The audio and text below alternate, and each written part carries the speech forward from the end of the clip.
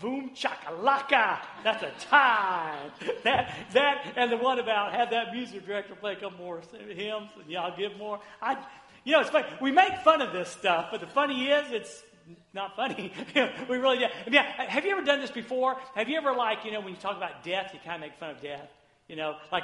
This week sometime I said, well, I might as well make my reservation for the nursing home because time goes by so fast. Yep, ha, ha, ha. And we joke about that because it kind of eases the tension. Well, hopefully that today eased the tension just a little bit as we talk about, actually one of the scriptures that he mentions in one of the skits there is Malachi chapter 3 and starting in verse number 6. We want to talk about giving, but something a lot bigger. Now, I'm going to give you a true confession. Would y'all like a true confession? I thought the first service was a little bit too serious. I didn't get to the good ending, and I kind of felt like I left them hanging with like a load of like, that don't feel good. So regardless of how, Brother Ezra, however long it takes, we're going to get to the end today because we need the good ending. We need the good ending as we talk about bang for your buck. Now remember, keep in mind, that means that you got a value. It means you're getting the most out of your money. So how do you get the most from your money, especially if you're a Christ follower and we're talking about the kingdom of God? How do you get the most bang, the most out of your dollars as far as God's concerned? And our sermon title today is Your Cheating Heart. And let me assure you, the goal is not every week to come up with a song that goes on with the message. It just happened to be 2 times in a row. And I was really excited because, again, Malachi chapter 3 is one of those sermons I really like. I like the scripture, and I try to preach it every couple of years because I really think it teaches well about our obligation to give locally to the church, and also to give offerings that go beyond that somewhere else. It really does. But at the same time, I didn't want to just serve up the same old stuff to you, even it's been a couple of years since I taught this scripture. And so I was going along, and I chose the New Living Translation translation for the Bible translation. And lo and behold, right there it used a word that really, really, really stirred my heart, and it was the word cheat. Now, most of the translations say, will a man rob God? And that's a great word. And actually really goes along with, will a man cheat God? So we'll see where we're going in just a moment. But Your Cheating Heart, the song is this, Your Cheating Heart. It was written by Hank Williams in 1952. What happened was his wife was unfaithful to him. And so I don't know the time gap between the unfaithfulness and this happening, but for too much longer, he had a new fiancée, and they were driving from Nashville to Louisiana, and he's telling her all about, the other wife. And so he says, yeah, she had a cheating heart. And it just, he said to her, get a pencil out. And so in just a matter of a few minutes, he wrote down the words to Your Cheating Heart. And it spent 6 months on top of the 6 weeks on the #1 chart for country music. It's a standard in country music even today. So here's the deal. Amazingly and sadly, in 3 months, he was dead. See, we never know. We never know. I was talking to, who was I talking to? Chris back there. I said, what did he die of? And it may have been a mixture, honestly, of drugs and alcohol. They don't really know.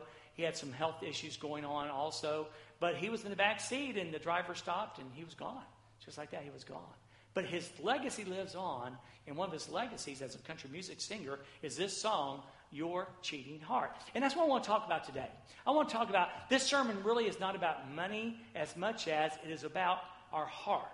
So as we talk about Malachi chapter 3, which does talk about tithes and offerings, think bigger. I want you to think this. What is it in your heart, or what in your life perhaps maybe has stolen your heart away from God? Now, it will really help you to understand that when we think about God and us, when we talk about Jesus and us, several times the scriptures talk about the relationship as in a marriage. Okay? The church is considered the bride of Christ, and Christ is the groom. In the song we sang, your bride sings to you. Over in Ephesians in chapter 5, where he talks about the husband and the wife, how he compares the church to the bride. So over and over again we see this. So in your mind, kind of think about, okay, I'm a Jesus follower. I've trusted Christ as my Savior. I'm a Jesus follower. Be thinking about the relationship within the confines of marriage. So our scripture today is Malachi chapter 3, and we're going to start in verse number 6, and we're going to talk about our relationship with God and our heart in that relationship. Now, Malachi chapter 3, verse number 6, we start out talking about the Lord's faithfulness. The Lord's faithfulness. Here's what he says. In verse number 6, he says, I am the Lord, and I do not change. I am the Lord, and I do not change. I love this, and you should love this also. Over in Numbers chapter 23, verse 19, here's what Numbers says. God is not a man that he should lie, or a son of man that he should change his mind. Has he said, and will he not do it? Or has he spoken, and will he not be faithful to fulfill it? So God is a God who does not change. Now, why is that so important? Because, again, he is a covenant-keeping God. Now listen. One of the strengths of marriage is that, again, the idea is faithfulness to one another. And we have a God who's not going to change his mind. God's not going to wake up tomorrow like God wakes up, but he's not going to wake up tomorrow morning and go, you know what, I just changed my mind about you. I've decided you're not worthy of my grace. You're not worthy of my love. So I just changed my mind. You can lay down your head tonight on a pillow and wake up tomorrow or 10 days from now or 10 years from now or into eternity with this. God will never change his mind about you. Amen. In fact, in Hebrews chapter 13 and verse number 8, a verse that we're more familiar with, Jesus Christ is the same yesterday, today, and forever. He's always the same. So he says in Malachi chapter 3, verse 6, listen, I'm the Lord. I'm not going to change. I'm in this for the good. You want in any relationship that you have, you want to know that the person's not going to change his mind. Well, God is saying to you today, if you've trusted Jesus Christ as Savior, if you have believed that Jesus Christ died on a Roman cross like this, rose again on the third day, and he died for your sins, you are willing to turn from your sin and follow him, he's not going to change his mind. He's in it for the long haul. Now listen to what he says again. He goes on and says this. That is why you descendants of Jacob are not already destroyed. It's not that the children of Israel were faithful. It wasn't that, woohoo, they were such great people that God said, I just can't wait to invite them to my family. Isn't that true of us? You may be one of the ones that are here today and you're going, I'm just a really good person. I know God wakes up every day and says, I'm glad I let him in. Well, the rest of us who are pretty heavy sinners can't say that. And we've not been always faithful to God. And frankly, in a normal relationship, I've given God plenty of reasons for him to say, I'm done. But he's not like us. He's in it for the long haul. I'm a covenant-keeping God, he would say. You may be covenant breakers, but I am covenant keepers. Over in Lamentations chapter 3 and verse 22, the Bible says there, the faithful love, the unlimited love, the unconditional love of God never ends. His mercies never cease. Great is his faithfulness. His mercies begin afresh every morning. Isn't that good to know? Now, come on now. That's some of that good news you need to know. Isn't it wonderful to know that his mercies never end, his mercies never cease, his faithful love never ends. He's in it for the long haul. He will be there when you need him. He will be faithful even when you're not faithful. And that's just amazing. You remember the story about the manna? They have, donuts every morning. They would go, the children of Israel would go out every day and there'd be these sweet things. Literally, that's the truth. It tastes like honey, like crusted honey. And they would go out every day and that's how God provided food for them. Every day they would go out and they would pick up. But here's the deal. They would only pick up enough for that day. With the exception of Friday, where, because that's the eve of the Sabbath, they could pick up 2 days' worth. And every day, the supply was fresh. Every day, the supply was fresh. And that's how his love and mercy is. Every day. Listen. No matter what you got planned for this afternoon, maybe what you don't have planned, no matter what disaster is looming in your future, no matter what disaster, what nuclear bomb and sin-wise is going to go over, you need to know something. His grace is sufficient. He's not going to change his mind about you. There's nothing that you can do that's going to cause God to change his mind about you. There's nothing you can do for him to love you more or less. More or less. His mercies begin afresh each morning. So now, against that background, we have verse number 7, the first part. Here's what Malachi says. Actually, here's what God says. Ever since the days of your ancestors, you have scorned my decrees and failed to obey them. Now he goes, I'm God. I'm not going to change. And it's because of my grace and mercy that I haven't zapped you already, because I'm a covenant-keeping God. But the truth is, ever since your ancestors, you scorned my decrees and failed to obey them. Ever since the beginning, you've not been faithful. But isn't it great to know that even when we're not faithful, he is? Let me say that again so you'll write it down. Even when we're not faithful, he is. See, the children of Israel we have something the children of Israel had. I put down spiritual nomads. They were spiritual nomads. Their heart was always prone to wander. Their heart was always prone to. One minute they were madly in love with God, and the next minute they're loving something else. Over and over and over and over again. And we have that same tendency. That's why I asked David to sing that song, Come Thy Fount. Let me read the words to you of that one of those middle verses. Oh, to grace, how great a debtor.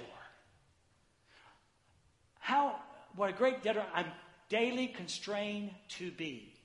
Let thy goodness, like a fetter, like a chain, like a rope, bind my wandering heart to thee. Now listen. Prone to wander, Lord, I feel it. You ever felt that before? You love God, but sometimes there's this tug, this pulling, and you're prone to wander. I feel it. Lord, prone to leave the God I love. And his plea is, here's my heart, Lord, take and seal it. Seal it for thy courts above.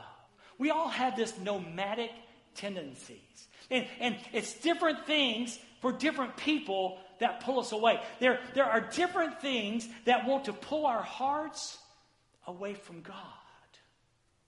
And we're going to talk about one of the big ones, which is money, stuff, things. But the bottom line is there are so many things that can tug and pull our hearts away from God. We are just prone to wander. We have nomadic flesh. You know, we would go to Niger and we would work in the desert with the Tamashet people, and they were nomadic people. It was in their blood. They lived in tents because they knew at any moment they would take their tent down and move on. That's the way our flesh is. Even though we love the Lord our God, we have this tendency, this restlessness, Judy, this restlessness that causes us to be nomadic. Well, he continues in verse 7. Notice the redemptive heart of God. Again, we are not, but he's faithful. Now return to me. Now return to me. And I will return to you, says the Lord of heaven's armies. He said, listen. I know. You've been unfaithful. You've despised my decrees. You've given your heart to something else. But come home. Come to me, and what you're going to find is I will return to you. When you turn around, when you wander away, if you'll just turn around, you'll find me waiting for you. You know, we're unfaithful. He's unrelenting. Amen. We're unfaithful. He is unrelenting. How return to me, and I'll return to you, says the Lord of heaven's armies. I love this. You know, we love the story of the prodigal son. But here's what I want you to see. You know, every prodigal son and daughter. Somebody say every. Every one of them. Every prodigal son and daughter, okay, will find the father waiting when they return. I love that. Listen, again, it's not if you mess up a little bit, you'll find him waiting. No matter what happens in your life, no matter who you give your heart to, no matter what you give your heart to, every prodigal son and daughter will find the father waiting when they return. And I want to tell you, it's just time to come home. It's time to come home. Where you are, if you've given your heart away, where you are, is never as good as home. Now, here's the deal. With that kind of invitation, with that kind, return to me and I'll return to you. With that, you expect the people to go, yes, God, thank you. Oh, I've been waiting for the invitation. That is not what happens. And you know what's crazy? It's not what happens with us either. Here's their response in verse 7, the third part. But you ask, how can we return? Now, see, that would be a plea. That'd be a prayer God would hear. Oh, come home, child. Yes, Father, how can I come home? But it doesn't end there. Instead, it says, how can we return when we've never gone away? They are totally blind to the fact that their marriage with God, their relationship with God has gone south. They totally are not aware of it. We go to the beach every once in a while, and you've heard of riptide. Riptide is the one where it will actually pull you slowly, tug at you slowly. You get caught in it and pulls you out to sea. But there's also another tide. I'm not sure it has a name, but I know I've experienced it a lot. So if you're in the water, you remember how you put your stuff on the beach? So you keep an eye on it, you put your stuff there, And so you're playing in the water, and all of a sudden you look up and you go, where'd my stuff go? Where'd my stuff go? And you look down the beach about 40 yards, and there's your stuff. And here's the deal. Your stuff hasn't moved. Well, who's moved? You have. You have. See, and so they were totally aware. Slowly, they're been pulled away from God, and they're totally unaware of the marriage going south, the relationship going south. They're almost totally unaware that they've allowed their hearts to be captured by something else. And it happens to us. You can come to church and sit in this building 3 times a week, 5 times a week, and slowly your heart can still be stolen away. We need to be acutely aware of the thief of the heart. We need to be acutely aware of the thief of the heart. So here's the deal. We're blind. We're blind. Someone said, the eyes are useless when the heart and mind are blind. How good, Dr. Ben will take, your eyes are 20/20, but the eyes are useless when your heart is blind.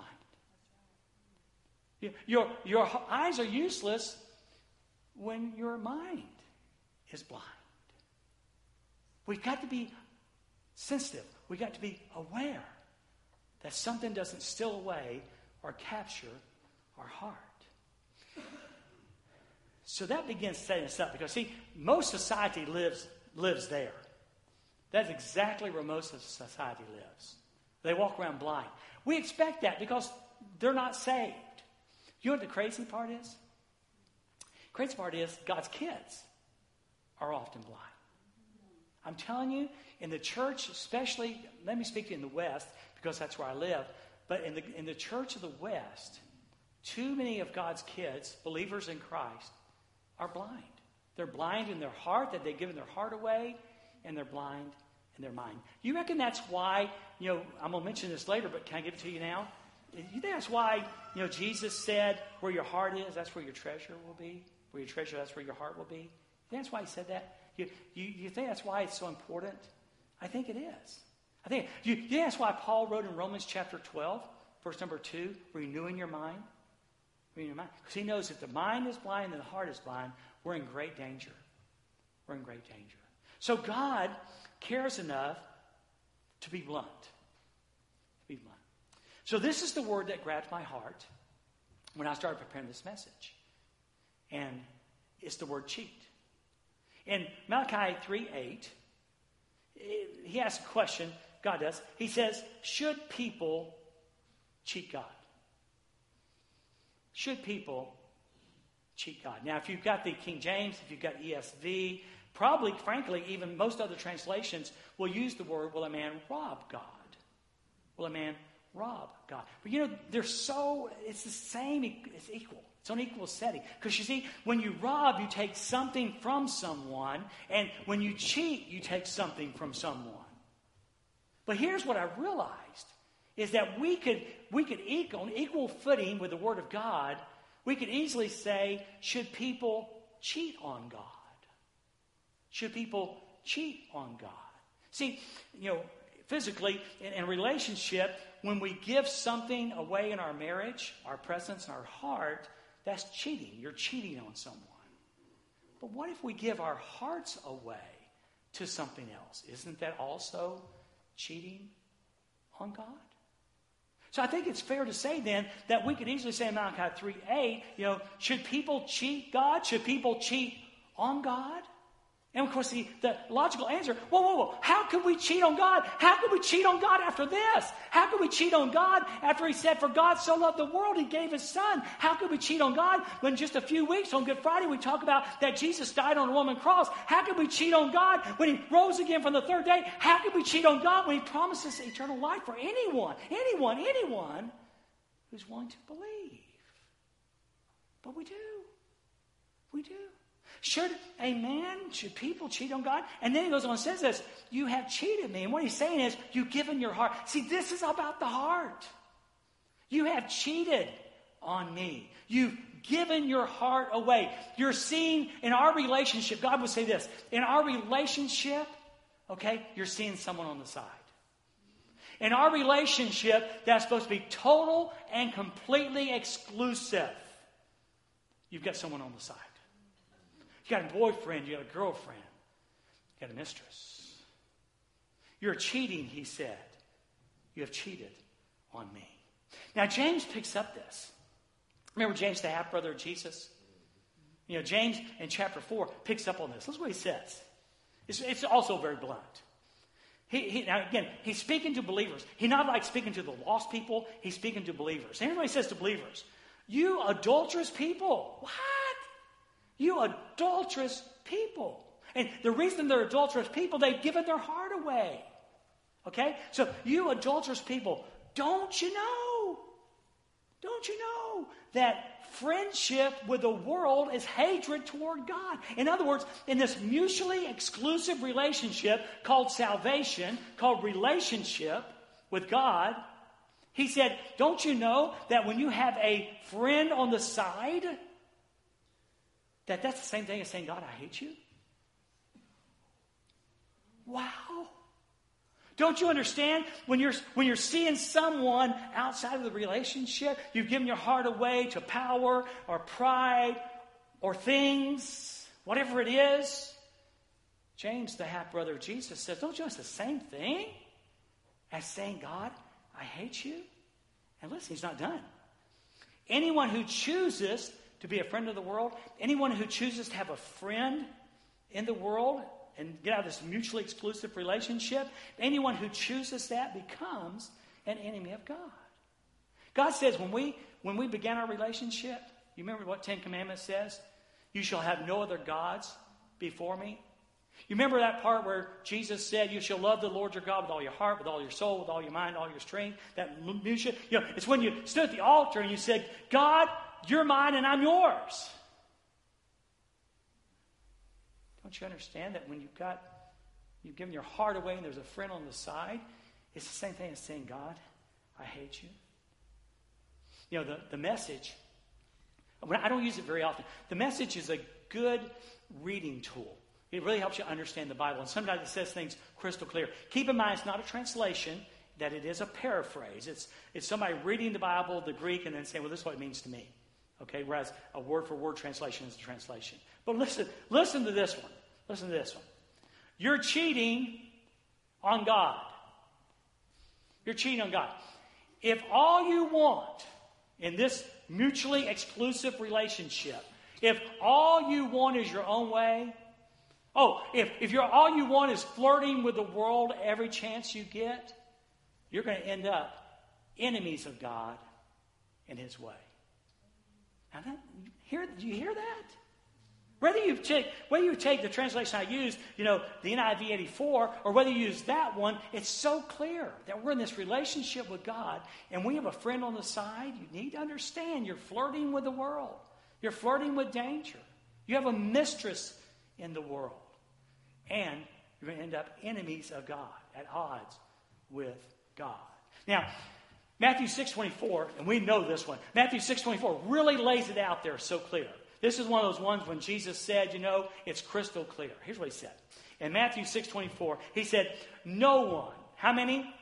No one. Yeah. No one can serve two masters. Now, you're going to say it in a minute, so I'm going to stick it in now. No one can serve two masters, and no one can love two masters. That's an absolute. I know. Sometimes we think, yeah, but I can't. I can balance it, Dwayne. I can do this. I can be Joe Christian on Sunday and then live like the devil the rest of the week. And somehow it's okay with everybody. It's like Puma saying, so you're going to eat him and you're going to eat him and you're going to eat him, and we're all okay with this? God's not okay with it. And you shouldn't be okay with it. I shouldn't be okay with it in my life.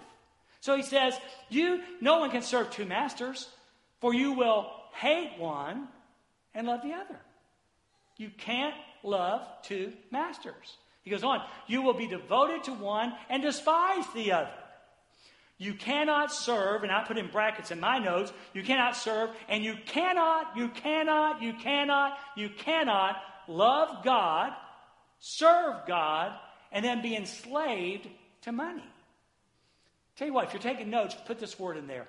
You cannot serve, love God, and be enamored with money. You cannot be in love with God and be in love with something else.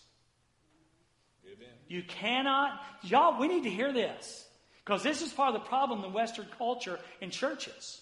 We think we can have multiple lovers. And we can't.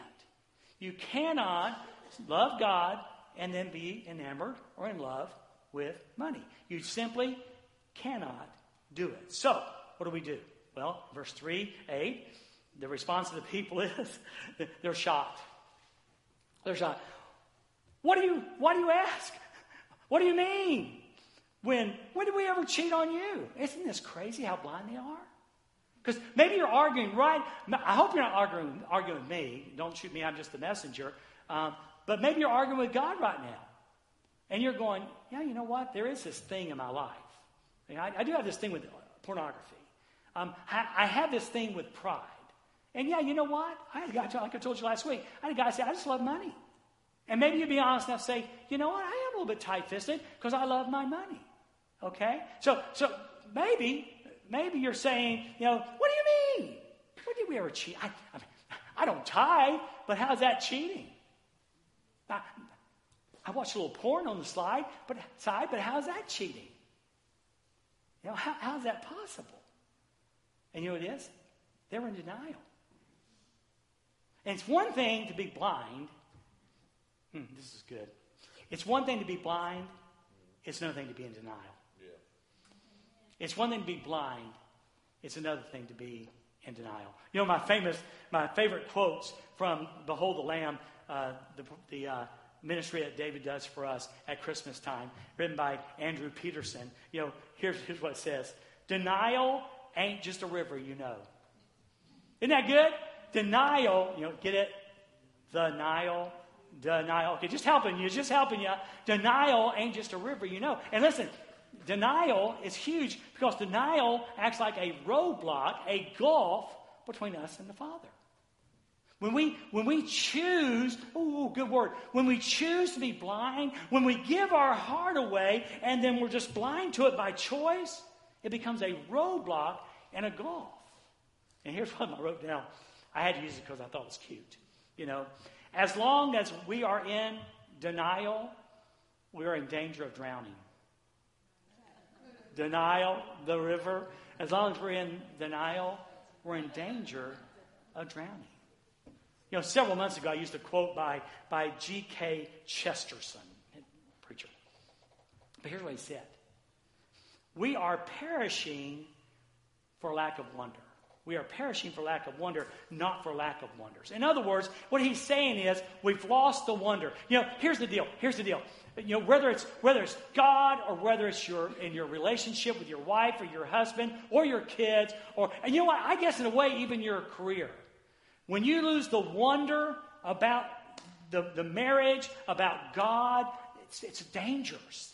It's dangerous. It means we've lost the walk. See, you should never, listen, every time you walk in this building, every time you get up in the morning, you should be at wonder about a wonderful God. You should, come on. You should just be in wonder of a wonderful God. You know? Well, Chesterton's saying, we are perishing, we're drowning for lack of wonder. We somehow have allowed ourselves to fall out of love with God. See, if you fall in love with church, that's no big loss. And probably if you fall out of love with church, it's no loss. If you fall in love with religion, it's a loss. But if you fall out, in love with religion, it's a loss. But here's the deal. When you fall out of love with Jesus, that's a bad deal. That's a bad deal. So he said, we're not perishing for lack of wonder, but not for lack of wonders. It's not that we're not seeing miracles anymore. We see miracles, every day. This is the day that the Lord hath made. We should rejoice. Every morning we wake up and God's given us a clean slate. His mercies are new. That's one of the wonders. But Chesterton says that's not the deal. The deal is we've given our heart away. The deal is we've lost the wonder of the wonder. God has stopped impressing us. We've fallen out of love with Him. About this time, God says you probably need some help understanding. So He says in verse number 8, the third part, you have cheated me of the tithes and offerings due me. Now again, it'd be easy to talk about this being about money. Okay? But see, the tithes and offerings represent our hearts. Our hearts. See, the tithes, this is really not popular these days, but the tithe was a 10% and it was brought directly to the storehouse. Okay, we'll try to get there in just a few moments. Okay, but here's the deal. That was a symbol of our love. Okay, and we proved our love by obedience. Okay, that's really important. Okay, see, the reason obedience is never important because you're trying to impress God. Obedience is never important because you're trying to gain God's approval. You can't do it with that. Okay? But obedience can be a way we show our love. And so when God says, you have cheated on me, you're keeping the tithes, He said, you're keeping something that belongs to me that would demonstrate that your heart belongs to me. You're keeping something that belongs to me, okay? And it shows that your heart does not belong to me. The offerings were free will. That was a way of showing our love through our generosity. God, I just can't. When I think about this, I just can't give enough, God. I just can't. God, when I think about that, I'm not going to hell because of Jesus. When I think about the life I get to live because of Jesus. When I think about of all eternity in heaven with you because of Jesus, I can't give enough. Amen. But then He comes along and says, but wait. You cheated me on the offerings. See, you stopped showing your love for me with your generosity. With your generosity. So you stopped showing your love, through obedience, and you stopped showing your love through generosity. And that's so important we recognize that. See, here's the deal. The issue isn't just money. This is not a money sermon. Okay? The issue isn't just money. See, money's a tool. It's neutral. Money's not good, money's not bad, it's just neutral. Okay? Money is a tool. The issue is money's become our friend on the side. Money has become our mistress. All of a sudden, money, this is how you know, all of a sudden money becomes more important than God. All of a sudden, pride becomes more important than God. All of a sudden, your title becomes more important than God. See, there are many mistresses. But a big one for us is our money. The issue is our money has become our mistress. We seem to have a thing for dead presidents. I threw that out last week. We seem to be enamored with George and, Lincoln, Abe, Grant. Even a lot of us are in love with a fat bald-headed guy named Ben Franklin on the $100 bill. We become enamored with dead presidents.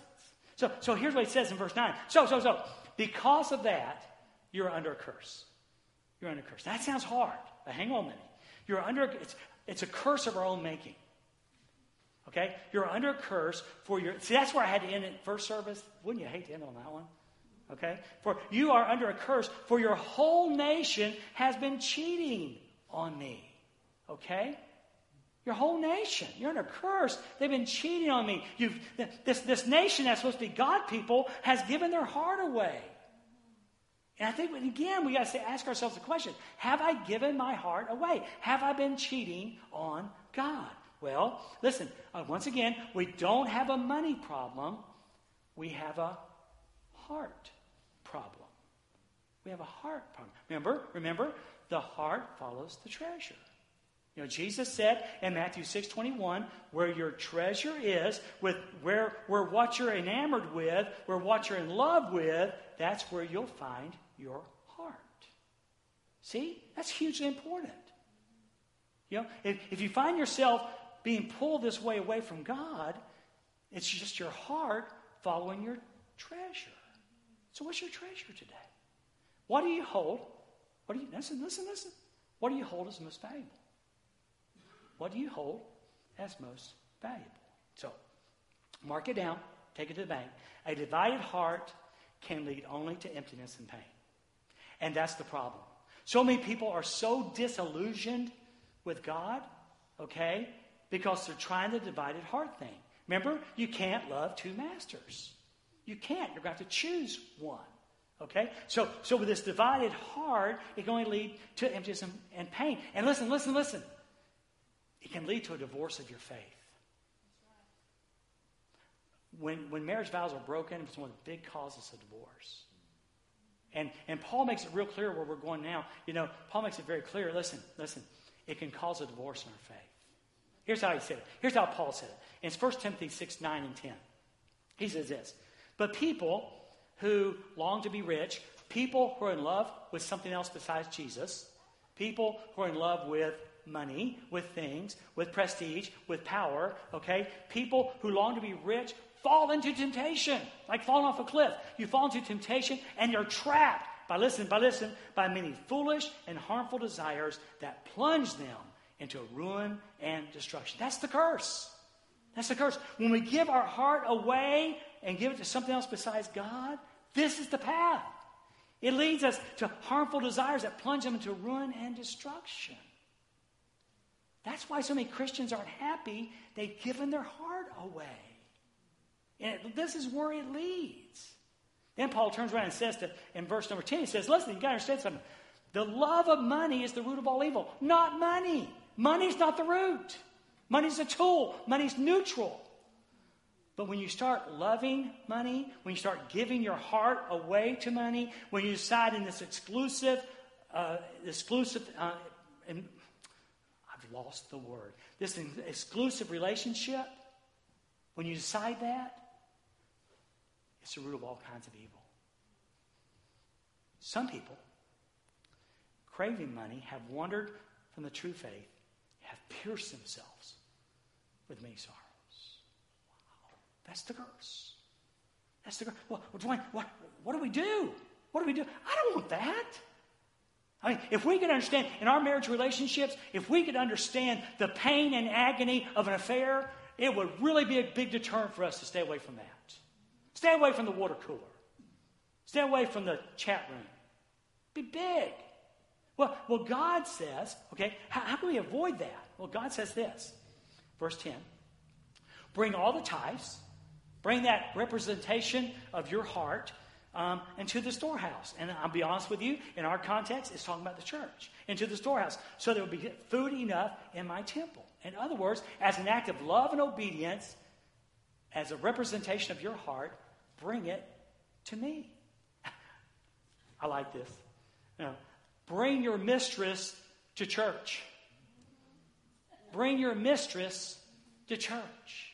That's what God's word says. The solution, the way to start getting your heart back is start being obedient, to show your love through your obedience in the area of giving. Bring your mistress to the storehouse, and the best way to end the relationship is by giving it to God. See, if there's ever an affair in a marriage, it's got to end. You can't dabble in it. And God is saying the way for you to come home with your heart is to bring your mistress to the storehouse and give it to me. Give it to me. Give it to me. See, We bring our tithes, our mistress, to the house of God, and that shows our love. But we also need to bring our heart to the storehouse. Bring our heart to the storehouse. Listen, you remember the story of the prodigal son? When the prodigal came home, when he came to his senses, he came home. And God says, yes, bring this representation of your heart to the house of God. Give it to me. Give the mistress to me, but also give me your heart. Also give me your heart. Here's what that looks like. Luke chapter 15. When the prodigal son finally came to his senses, he said to himself, at home, even the hired servants have food enough to spare. And here I am dying of hunger. I will go home to my father. He brought his heart back to God. Now the question is this. Do you need to bring your heart back to God? Is it time to say, hey world, hey money, hey pride, hey arrogance, hey porn, my heart doesn't belong there anymore. I'm taking my heart back to the Father. Amen? Does it make sense a little bit? And here's the deal. Watch this. In verse 10, the second part. If you do, says the Lord of heaven's armies, I will open the windows of heaven for you. I will pour out a blessing so great you won't have room enough to take it in. Try it. Put me to the test.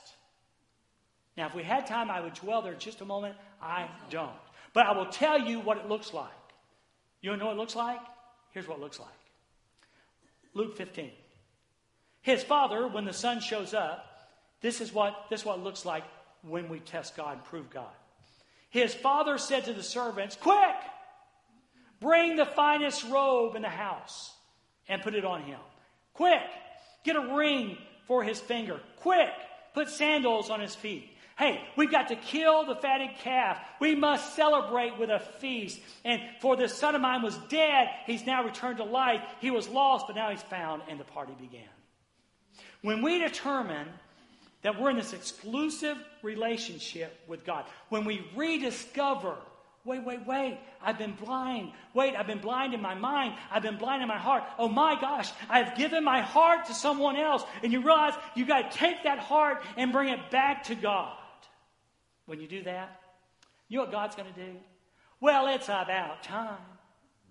Who do you think you were wandering away anyway? How did you get yourself in this hot mess? No, he's going to throw a party. He's going to throw a party.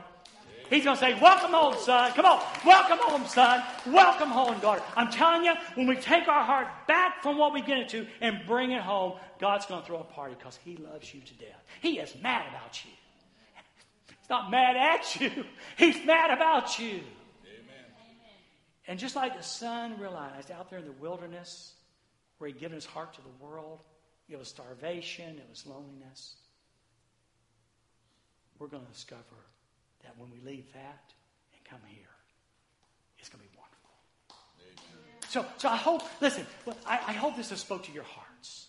And again, it may be money, it may not be money.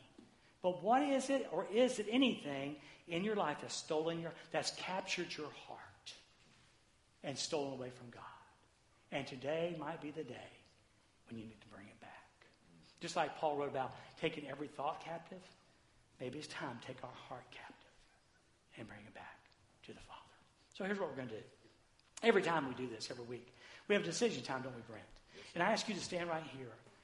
But today I want to really make it very, very clear that if you want to come, well, first, Brent will be glad to pray with you. We have some other folks. But if you just want to come to the altar, and don't say, but if I go to the altar, people might think, who cares? Who cares? But the altar will be open. And maybe you might want to come and just say, God, thank you for this exclusive relationship. Thank you that my heart. Now, Lord, help me to guard my heart. Because I know there's something that wants to steal it. Help me to guard my heart. Maybe you need to come home. God wants to throw a party. He wants to throw a party. Let's pray. Father, thank you very much for your love and your grace and your mercy. Thanks for your hope. I want to ask God that you will now speak to our hearts during this time of decision. If there's something, Father, we need, Father, whether it's to lay our hearts on the altar whether it's determined today that we're in an exclusive relationship with you and nothing can shake or change that. Father, what it is you're speaking to the hearts of your people, Lord, would you please do that? And we pray in your precious name. Amen.